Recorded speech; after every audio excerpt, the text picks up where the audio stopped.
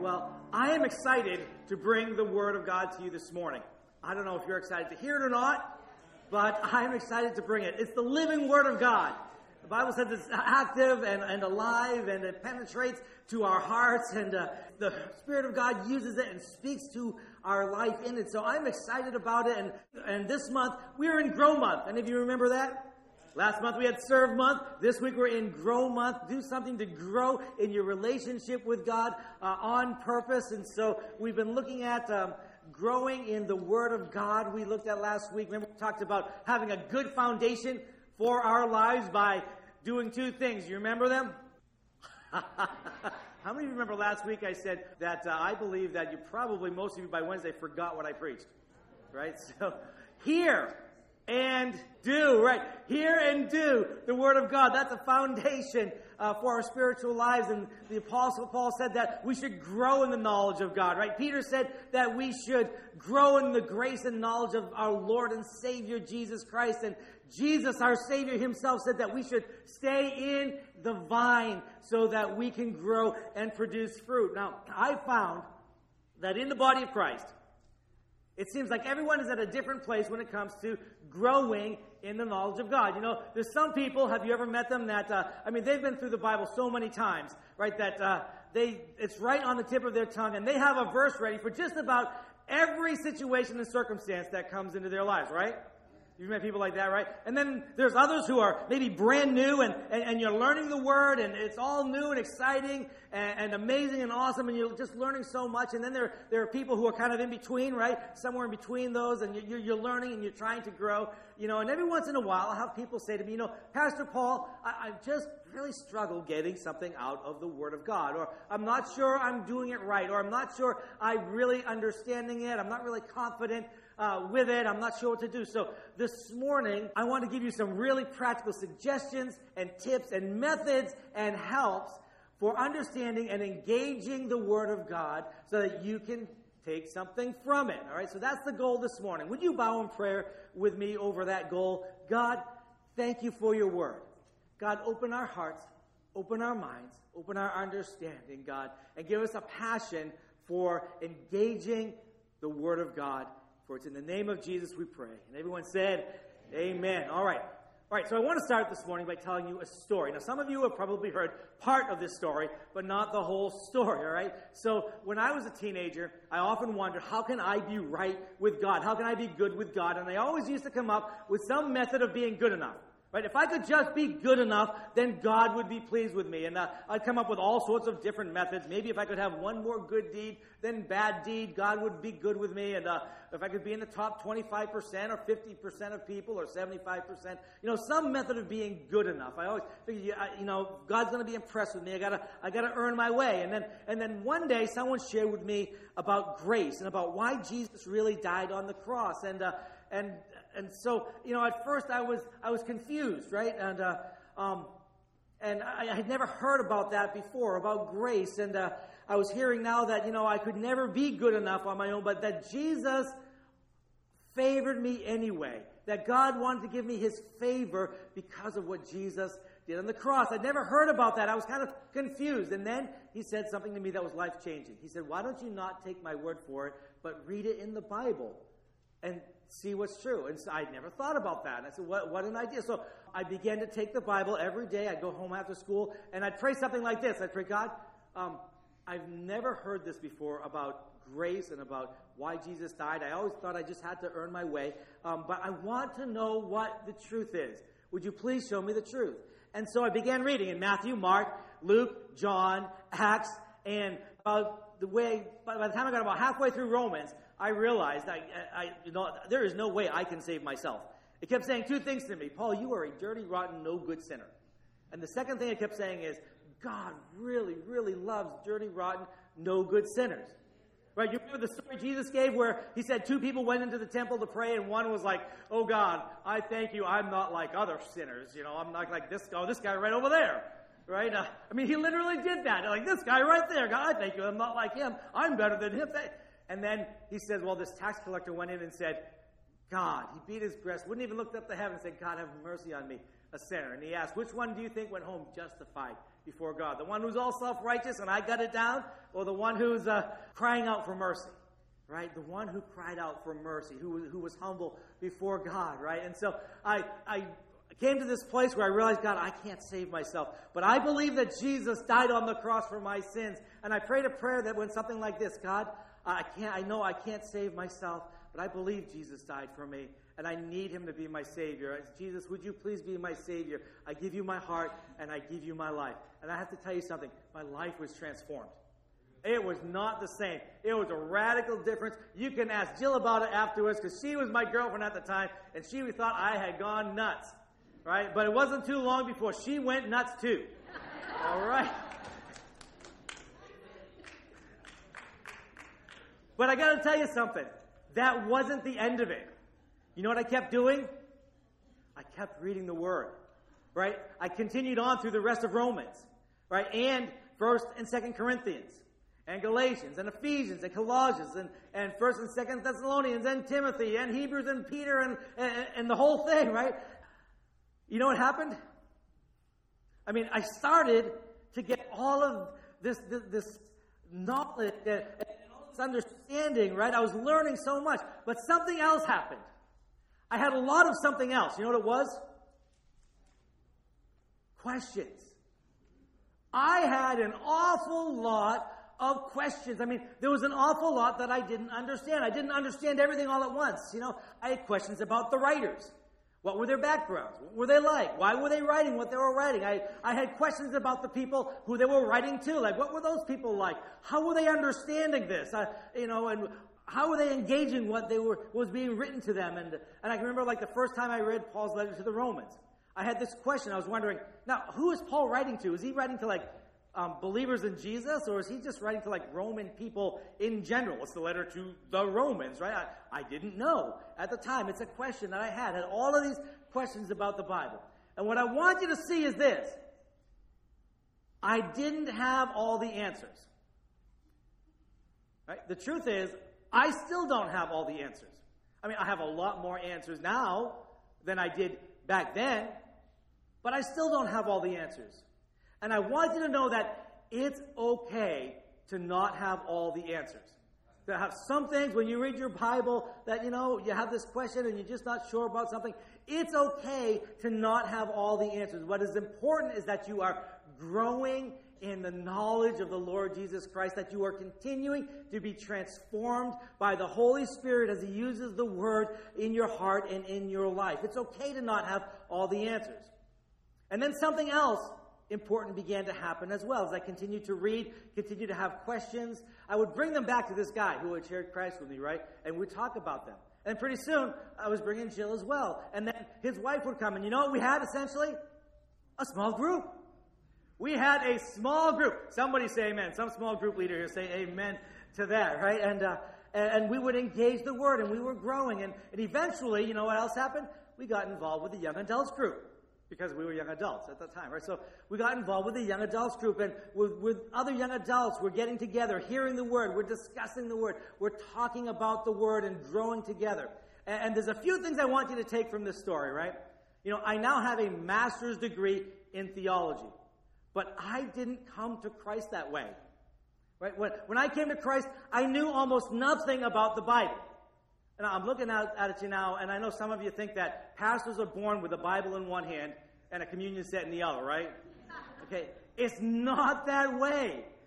I knew nothing about the Bible. I knew nothing about Bible culture, about Old Testament culture or New Testament culture. I didn't know what an epistle was. I don't think I even knew what a gospel was at the time. I didn't know the difference between a Samaritan and a Gentile. I knew nothing. And yet, by engaging God's Word in private and with others, I grew up in the knowledge of God.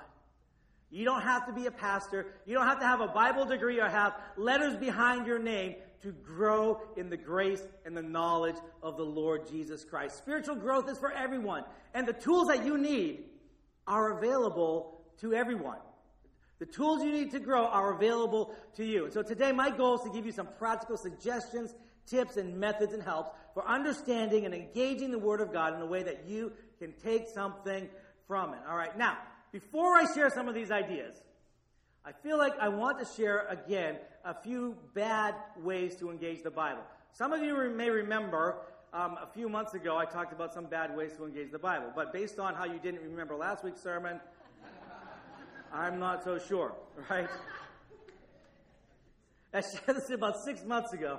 And I'm sharing them again because sometimes I still hear people, when I listen to you all during the course of church life, I still hear some people saying these types of ideas, that this is how I read the Bible. And then I'll hear someone, after saying that, say something about, yeah, but I don't get anything from it, okay? So it makes me think that I need to say it again. You know, the Apostle Paul said that it's no trouble for me to write the same thing to you again, right? Because it's a safeguard for you. So if it's good enough for the Apostle Paul, it's good enough for me.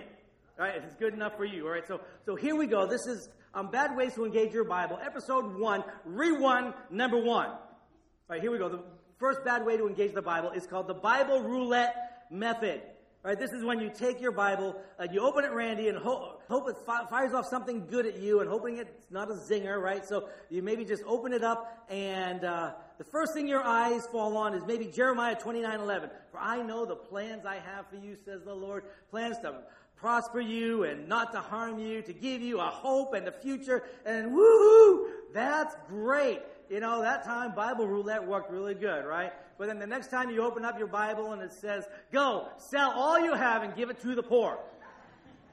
Then come and follow me. And you're like, oh God, I know that's a word of knowledge you're giving me for somebody else today.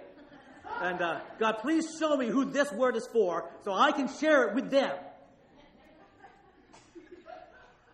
At best, that just, you know, it gives you maybe a little bit of an encouragement. At worst, you end up with just scriptures that are out of context and maybe you misapply or you misunderstand, right? So Bible roulette's not a great method to read the Bible. The second one is called this, pinch of salt method, right? This is when, you know how when you make a meal and you taste it and there's something just a little missing, you go, I know what it's missing. It's just a pinch of salt. It needs a pinch of salt. Well, the pinch of salt method of reading the Bible, it's kind of a similar thing. It's like you prepare your whole day and you prepare your whole week, and at the end of all that, you're saying, you know, just something missing. Oh, I know. A little Bible flavor is missing. So you take out your Bible or your Bible app, open up, and look right there. It's a verse of the day.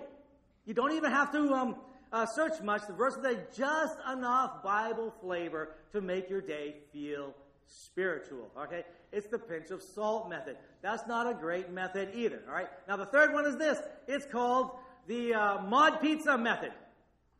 Some people call it the a la carte method. I like mod pizza. How many, do you like mod pizza? Oh, yeah, it's great, right?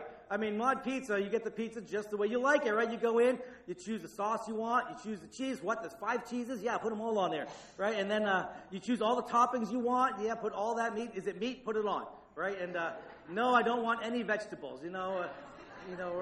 Oh, you know what? Just put just a little on the edge, just enough for my wife to see, and I can take it off later, right?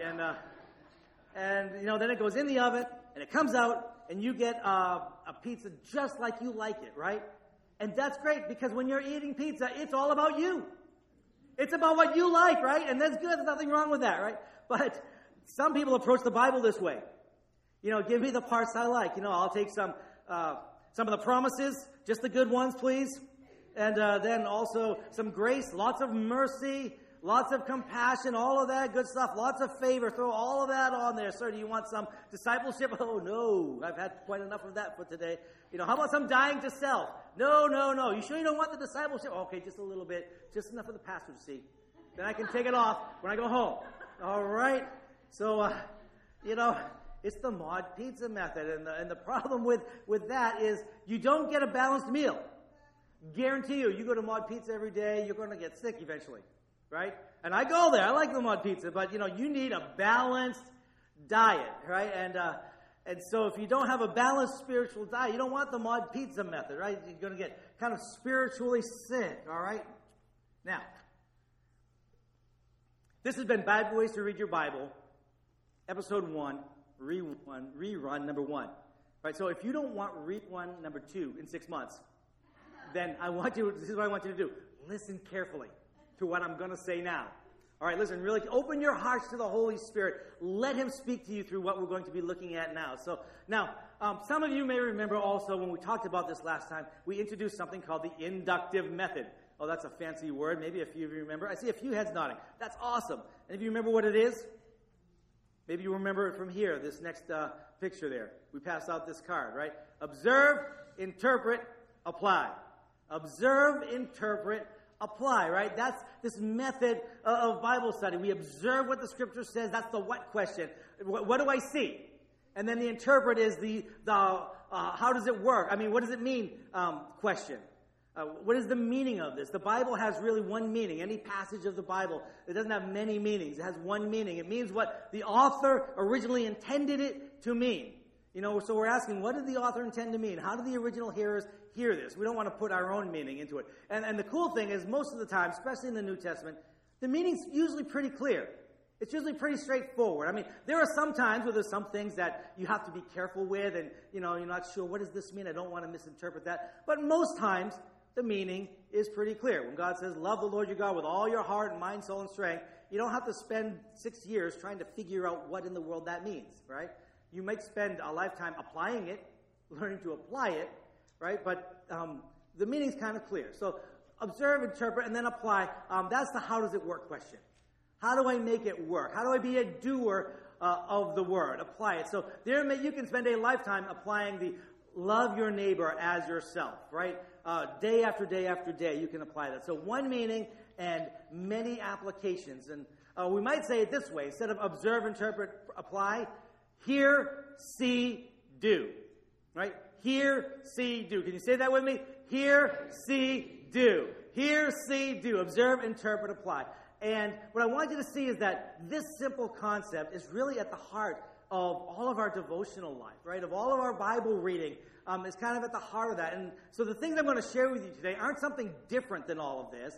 It really uses all of this. It's kind of what unifies it all together. So I'm not going to give you a bunch of different things that are all really complicated and really hard to understand and grasp. It really kind of all revolves around this idea of hear, see, and do. All right, so let's look at it. Look at some suggestions. Some suggestions I have for you on engaging your Bible. Okay, the first is this. If you're taking notes, make an appointment with God. Make an appointment with God and keep it. A recurring daily appointment with God. I mean, think it through and set aside a time that works for you. Right? And here's the good news. God's calendar is wide open for you.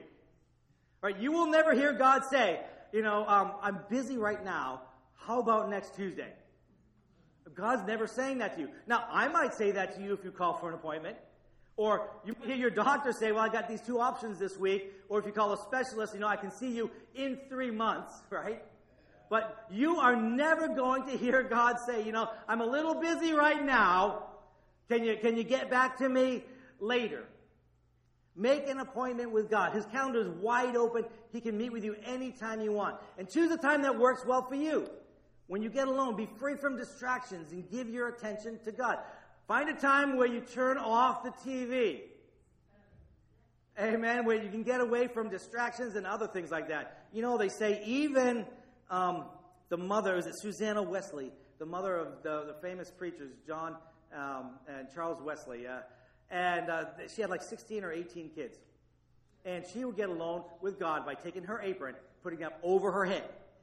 Right? And that was a sign to all her children, leave her alone.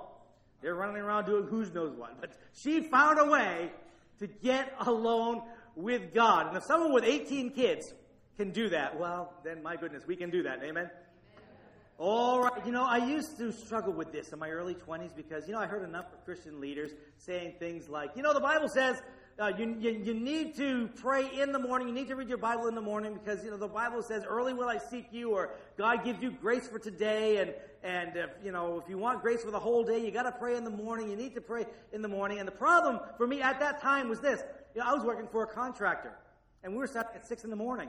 And new construction, and often it was over an hour away. So I had to leave by 5 in the morning. So I was getting up at 4 in the morning for devotions. And I was getting up and falling asleep. I mean, I was struck because I was back asleep again and realized, oh my goodness. And I wasn't getting anything out of it. And then the day would go by, and it'd get to be nighttime, and I'd feel all sorts of guilty because, oh no, the day's gone. What's the use now? The whole day, I can't have grace for today. The day's gone. And I was hearing that. And I struggled with that for quite some time. Until I managed to read some other parts of the Bible, I got a better picture. Because David didn't only say, early will I seek thee. He also said, I will seek you in the watches of the night. And he also said, Lord, I call to you all day long. And I began to get a different picture. The idea is like God is available all day long. Right? Not just at one time of the day. And so I began and I set an appointment at night when I was awake. Right? When I could really just give myself to God and give him my attention. And you know what? I found God there. All of a sudden, I'm in the Word again more, and I'm getting more from it, and I'm growing again, right? So set a time that works for you. I know sometimes, it seems simple, but a lot of people overlook this. We just get so busy in our lives. So many important things. Making a time says, whatever else important I have, this is a priority in my life. You make it a priority for yourself, and it says to God, too, this is a priority for me, God. I'm going to meet with you. So set a time. All right, then your second practical idea is this. Learn to pray the Scriptures. Learn to pray. How many of you have ever done this? You pray the Scriptures, right? Several of you pray the Scriptures. I bet you I could call you all up, and you could testify for the rest of our time about the benefit and the blessing that has been praying the Scriptures. And the cool thing about that is you actually get two spiritual disciplines in at the same time. How many of you like a 2-for-1 deal? Oh, I know I do, right? Jill sends me to the grocery store, and I go and buy to get some milk, and I see, oh, look at the sour cream there. It's like 2 for 1. Let me see. 1, 2, 3, 4, 5, 6, 7, 8, 9, 10, and I come home and says, look, I got this great deal. I got 10 cartons of sour cream for the price of 5. Isn't that great? And she's over there going like, this expires in 2 days. It's like, what are we going to do? So, well, let's have a party or something. I like 2 for 1. You like 2 for 1?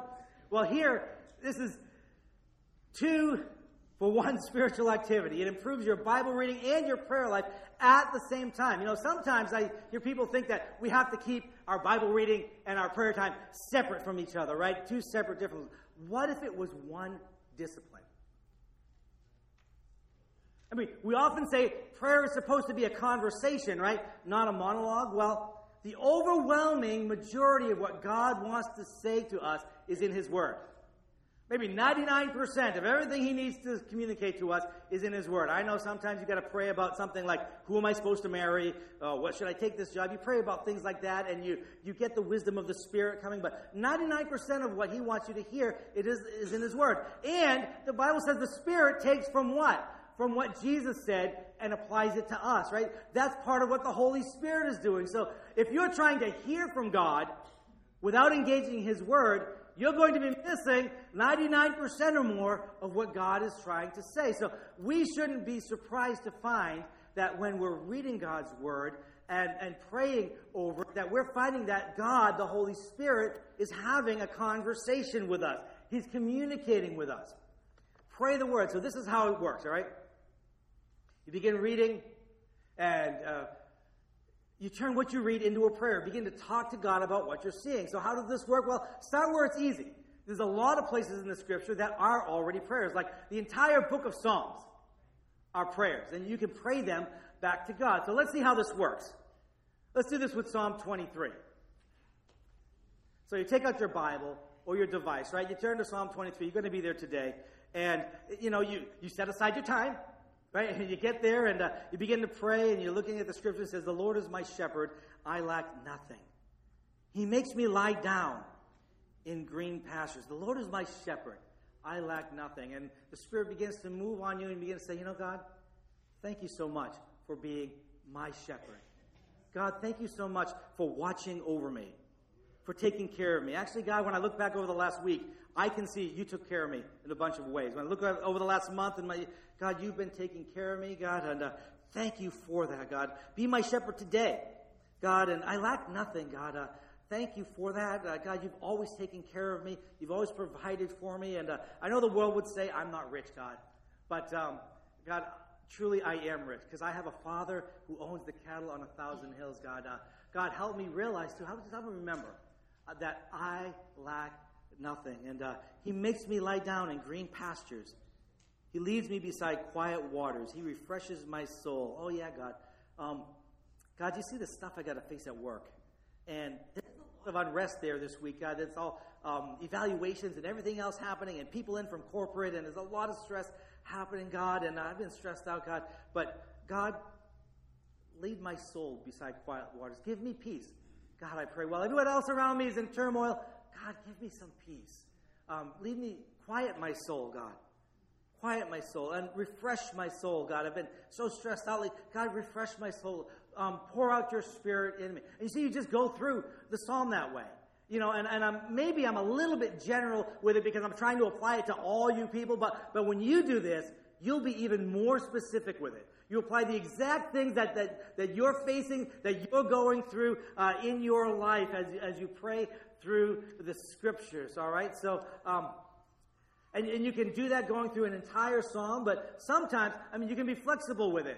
Like, what happens if, there may be a time where one particular verse or two verses just really stick out to you. You don't have to force yourself. Maybe you read the whole thing, the whole passage, but you just go back to those one or two scriptures and you're praying them through. Like, what if I've been facing a fearful situation in my life and I've been afraid, and as I'm reading, I come across this scripture in Psalm 27. It says, "The Lord is my light and my salvation. Whom shall I fear? The Lord is the stronghold of my life. Of whom shall I be afraid?" And I've read maybe a large passage, but I just stop there and begin really praying over those verses. God, I begin to pray, God, you see this situation I'm facing. The truth is, I've been a little afraid. I've been a little fearful. But God, I confess right now that you are my stronghold, that you are my fortress, that you are my rock, God. I confess those things. I've been fearful, God, but I know you will not forsake me or leave me. You're faithful, and you're my rock, God. And God, I confess I felt like I've been groping around in the darkness a little bit, not having light. But God, I can see now that it's because my eyes and heart were on something else, God. But now I'm focusing on you. God, I confess you are my light. God, continue to shine your light on me. I need your light, the light of your word, the light of your Spirit. And you see how that one verse, right, can prompt you into this prayer time and enliven your prayer life. So it's not just, oh, God bless Mom. God bless Dad. God bless Susie. God bless Cousin Larry. God, bless, who else? Well, God, let there be world peace. And yeah, I guess that covers it all. Peace out, God. All right. So that your prayer life it doesn't sound like that day after day after day. You've got something from the Word that God is talking to you about. You might pray the whole passage or just a verse. One more example I'll give you about praying the Word, all right?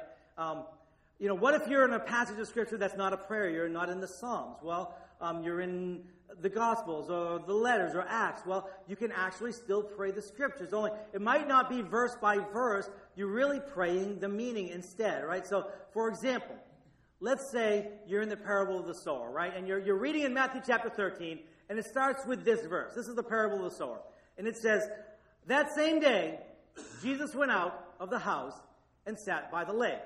Well, you don't stop there and start praying, "Oh God, please help me go out of the house today. God, help me sit by the lake today. Because I want to be like Jesus, and he sat by the lake, so I want to sit by the lake today. God, help me find a lake to sit by." Maybe there's a day you just need that, right, on occasion. But normally that's not how you pray that verse. So the way you do is you keep praying, and you go through this whole parable, and God begins to speak to you, and you begin to see, what is the meaning here? Oh, it's about the condition of our hearts. It's about the soil of our hearts. Some seed falls on, some seed doesn't receive the word, right? Some hearts are rocky, and the word doesn't get good roots and can't withstand persecution. Some hearts are weedy, and the word's choked out by other cares of life, and some hearts are like good soil. And you see the meaning of all of that, right? And you begin to ask, God, how does this apply to me? And the Holy Spirit is starting to speak to you. Maybe he's saying, you know what, it's been a while since you've made an appointment with me. I'm glad you're here, but what's been going on here? And you're like, oh, God, you're right. There's been some weeds growing here, and I've been involved in other things that aren't as important. God, forgive me. Forgive me for that. Pull these weeds out. God, I need to refocus. Or maybe you've been going through a real difficult time, right? And you begin to pray, oh God, you see these persecutions that I've had come into my life, or some trial or some difficulty, and God, but help your word grow deep into my heart. God, help me. I don't want to have rocky soil, God. I want to have good soil, right? And you begin to engage the meaning and pray through the Scriptures. All right, so that's praying through the Scriptures. I hope that all of you try praying through the Scriptures, all right? Here's another method that's very similar. It's called the SOAP method. Any of you heard of it? A few of you. The SOAP method. My daughter Emily uses this with the youth a lot on Wednesday nights, the SOAP method. And I like that because the Bible says you be washed with the water of the Word, right? So SOAP method. And it stands for this: Scripture, observe, apply, and pray. So it's very similar. Scripture, observe, apply, and pray. So you choose a passage of Scripture that you're in, you read it, you reread it several times. I encourage you, it's often better to read a section several times than to try to just read 4 or 5 chapters all at once. Sometimes both are good, but you should be doing both, really. Sometimes you just reread the same thing several times. So it's the Scripture, and then you observe it, you're observing it, you keep seeing it, you keep asking, what is here, what do I see, what does God want me to see, what is the meaning here? And once you get some idea of what you're seeing and what it means, then you begin to apply it. You begin to ask God, how does this work? How does this work today? How can I apply this Scripture today and apply something? And is there any change in my heart or in my thoughts or in my attitude that you want from me today? Is there an action step for me to take? How do I apply it? And then you pray. You begin to pray that in, right? Pray in faith over the Word of God. That's the SOAP method, very similar to praying the Scriptures. And then here's your next practical suggestion. Meditate on the Scriptures. Meditate on the Scriptures. In Psalm 1, it says this, the first few verses: Blessed is the one who does not walk in the counsel of the wicked, or stand in the way of sinners, or sit in the seat of mockers, but his delight is in the law of the Lord, and on his law he meditates day and night. Whatever he does prospers. On his law he meditates day and night. What does it mean to meditate on God's word? Well, the Hebrew word here is hagah, which means to repeat or to mutter. To repeat or to mutter. And this really gets at something cool with the Scriptures, because at first you might look at this verse and say, meditate all day long. Pastor Paul, how in the world can I do that? Just meditate all day long. I've got kids. I've got a job to go to. I've got bills to pay. I've got things I've got to do and responsibilities that I have to take care of. I don't have time to sit in a room all day long by myself and just meditate. And the beauty of this word meditate is that it's the opposite of all that. Because you see, in Eastern meditation, the goal is to empty yourself, to completely empty yourself of any influence, any thought, or anything like that. And at best, it just leaves you empty, right? But in Bible meditation, the goal is to fill yourself. Is to fill yourself with God's word, with God's ideas, with God's thoughts, with the things that God is thinking. And you do that by meditating or repeating or being on the Word of God all day long, all right? So this is how it happens. Let me show you how it works. Let's say in your devotional time. In our devotional time, right, we've set aside a time to be with God, and we've been maybe going through the book of Galatians and looking at the fruit of the Spirit. And today, let's say we've been in chapter 6, focusing on especially verses 7 to 10, right? And it says this: Do not be deceived. God cannot be mocked. A man reaps what he sows. Whoever sows to please the flesh, from the flesh will reap destruction. Whoever sows to please the Spirit, from the Spirit will reap eternal life. Let us not become weary in doing good, for at the proper time we will reap a harvest if we do not give up. Therefore, as we have opportunity, let us do good to all people, especially to those who belong to the family of believers. And let's suppose that we've gone through this scripture devotionally, right? We've maybe prayed through this passage, or maybe we've done the SOAP method with this passage, and God's been talking to us and speaking to us. And there's one verse that really stuck out to us this morning, and it was that last verse that said, as we have opportunity, let us do good to all people. And that part really stuck out to you, and God was speaking to you, right? As we have opportunity, let us do good to all people. And so in this process, you've really already been meditating, right? But here's where it goes into overdrive, right? It's where it turns into the all-day kind of thing. You take that short little passage that you've been praying through, and that's really stuck, and then you take that with you into your day. You intentionally keep on bringing it up. You keep on repeating it. Maybe you write it down somewhere you can see it. Maybe you make it your ringtone if you're a millennial, right? Or maybe you put it on your Facebook that someone else can respond to it, right? And then you see it again when they respond. Maybe you put it on your Instagram, and you just all day long you'll keep on repeating and bringing that same thing up, because after all, God's been talking to you about it. Right? And whatever it is, and in our case here, we're saying, as we have opportunity, do good to all people, right? And then all of a sudden you find you've been repeating that, and all of a sudden the Holy Spirit starts giving you opportunity to apply that. Little ways to do good to all people, or whatever the scripture you've chosen that day to meditate on. Meditate is keep bringing it up. Keep looking at it. Proverbs is a great place to get little scriptures to meditate on, right? And apply. But all through the Bible, God's going to do that. Meditate on God's Word. And then your next suggestion, if you're taking notes, is this. Read and engage a whole book of the Bible at a time. Rather than the Bible roulette method, right, that's just here and there and jumping all over the place, stay with a book for the whole time.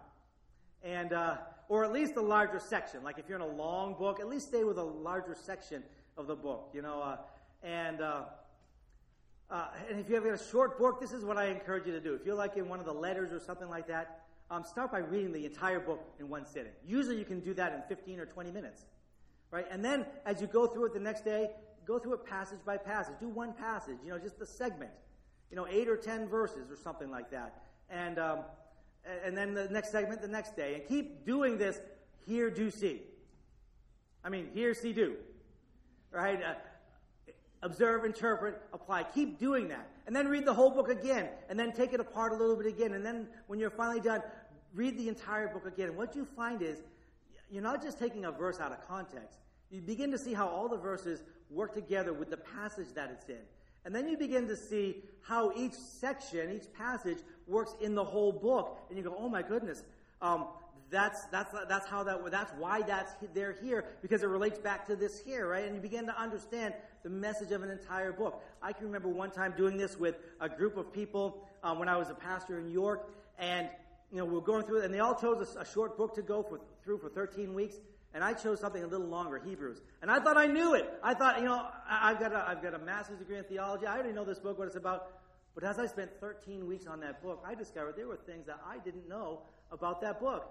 And I've got a master's degree, right? And so, and it was super beneficial for me still, right? And so, and there were things like around chapter 12 that all of a sudden I saw related back to like the first couple chapters, right? When he said therefore. Sometimes they say when the Bible says therefore, it means look at the previous verse to see what it's there for. And, but I found in this case that the therefore that was right there was really, he was saying, since everything I just said for the last 10 chapters is true, it related to all of that, my whole argument, all of this, since all that is true, therefore do this.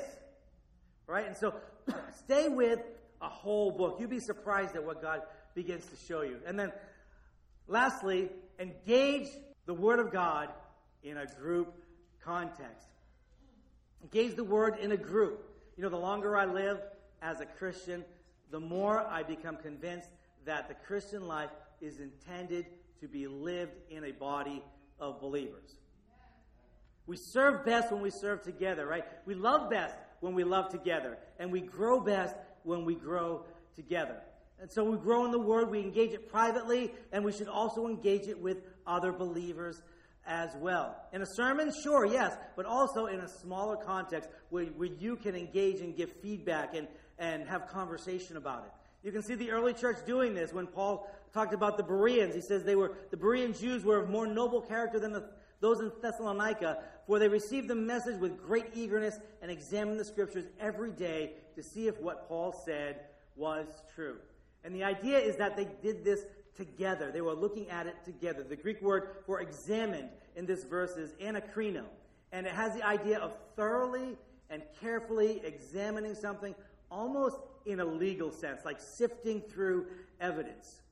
That's what happens when you look at the Word of God in a group, when you look at it together. You hear the truth better, You see the truth better. You apply, you do the truth better. Iron sharpens iron. So that's why I'm always encouraging you to do something on purpose this week and to grow on purpose this week and get in the small group, like one of our Bible Ed classes on Sunday morning. You're coming anyway, right? So why not come at 9:30, get in a Bible Ed class? Or one of our small groups on Sunday nights. We have some that meet here and some that meet off campus as well and in homes. And so, or one of our Wednesday night groups. My goodness, get in Pastor Bernie's Bible study or Pastor Mark's Real Life group. They're both amazing, awesome groups to get in. And if, also, please, become my YouVersion friend. I really want more YouVersion friends, all right? So this past week, a bunch of you, about 30 of you, did a YouVersion plan with me on the Gospel of Matthew, the Sermon on the Mount, right? And but I have like 60 of YouVersion friends here, and only 30 did it with me. So I want all 60 of you to do it. So I'm doing one more this week. You know, sometimes I do them every once in a while, but this is Grow Month, right? So I think I'm going to do one every week during Grow Month. And what we're going to do this week is continue on in Matthew, doing a verse a day starting in where we left off in Matthew chapter 8. So, if you are my YouVersion friend, you've already received an invitation. I invite you to accept that before you even leave the church today. And if you're not my YouVersion friend yet, see my beautiful girls here, my wife, my two girls, and they can help you after service as well. Become my YouVersion friend. All right, do the Word of God in a group. All right, so as we get ready to conclude this morning, I have this question for you. When you pray, do you ever feel like your prayers are becoming kind of repetitive, or you feel like you're unsure about what you should be praying, or if you're doing it right? Or do you lack confidence sometimes in your prayer? If you feel like that at all, ever, can I suggest to you that probably what you're lacking is the Word of God, the power of the Word of God informing your prayers. When your devotion life is informed by and energized by the Word of God, what you find is this: God is speaking to you by the Word and by the Spirit. Your prayers are more conversational than a monologue. You have more confidence in your prayers because they're informed by God's Word. And you have more confidence for life because it's informed by God's Word. Now, I said last week, and I'm going to say it again today. It may seem like I'm all up in your stuff and up in your face, right, and up in your grill about, spiritual growth. And if it seems that way, it's because I am. All right, because God put that in my job description. I mean, it's there. Look at in our church vision chapter, Ephesians chapter 4. It says Christ gave the apostles, prophets, evangelists, and pastors and teachers. Why? It says to equip his people for works of service so that the body of Christ may be built up until we all reach unity in the faith and in the knowledge of the Son of God and become mature, attaining to the whole measure of the fullness of Christ. That's what I want for you. I want you to stand before Jesus one day and have Jesus look at you and say, you attained to the whole measure of everything that I had for you. You attained to everything. I want Jesus to look at you and say, everything I envisioned you to be when you came to Christ, that's what you became. You grew and you grew and you grew in the Word, and you became the best version of yourself. Put your name in there. Be the best version of, and put your name in there. That's my heart. That's my passion. I know even 100-fold more than that, that's Jesus' passion for you. And so here's what we're going to do this morning. I'm going to ask if you would just bow your heads with me. And just for a few minutes, I'm going to ask you to just let the Holy Spirit talk to you. Talk to you about the Word of God. Maybe it's about making a time, about setting an appointment. Maybe it's about trying one of these methods or being more passionate about the Word of God. Let Him speak to you for a few minutes. And then I'm going to teach you this song. We're going to end with this song about the Word of God. Could you just let God talk to you for a minute?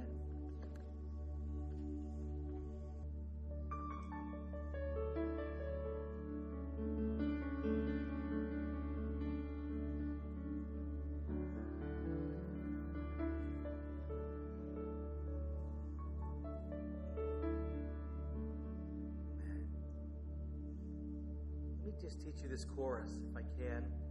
Have you sing it, and maybe you've heard it, maybe not. I'll have you sing it with me as we sing it. This this chorus, Ancient Words. It goes like this.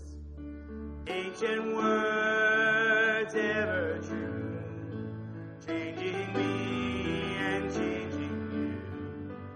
We have come with open hearts, let the ancient words impart. Yes, God, that's our prayer this morning, God. Your word is a light to our feet, a lamp to our paths, God. Your word is sharper than any two-edged sword. It's life for us. Now, God, I pray that this week, all week long, God, we'll be a people who are informed by the light of your word. Speak to us through it, for it's in the name of Jesus we pray. And everyone that loves him said, Amen. Amen. Amen. God bless you all so much this week. May you be full of God's Spirit and his word. In Jesus' name, amen.